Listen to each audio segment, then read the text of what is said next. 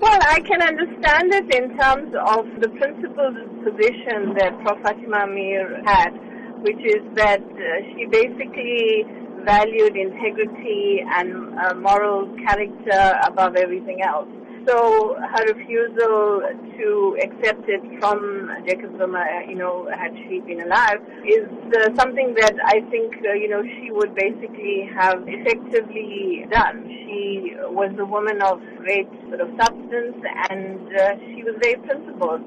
So her own history was about the fact that she started criticizing the ANC, the party that she had been part of for so long, because she could see what, the party was doing in terms of not really delivering on their promises. So I think that is actually what she would have done had she been here. What does this indicate about the disillusionment by stalwarts of the liberation movement with the current leadership?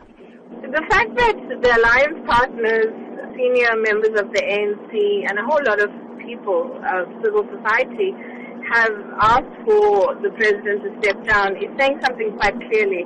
It's saying that effectively they think that by him stepping down, we would move closer to some solutions, given all of the challenges that we currently have.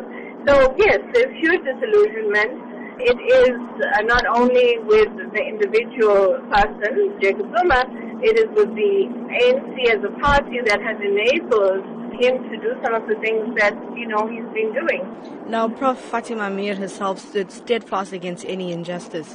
What must South Africans draw from this today?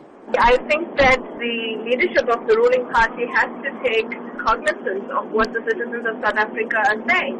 And Fatima Meer and many of the elders who have passed on. And Nelson Mandela also himself said very clearly that if the ANC does to you what apartheid did to you, then you must do to the ANC what you did to apartheid, and it's a well-known quote.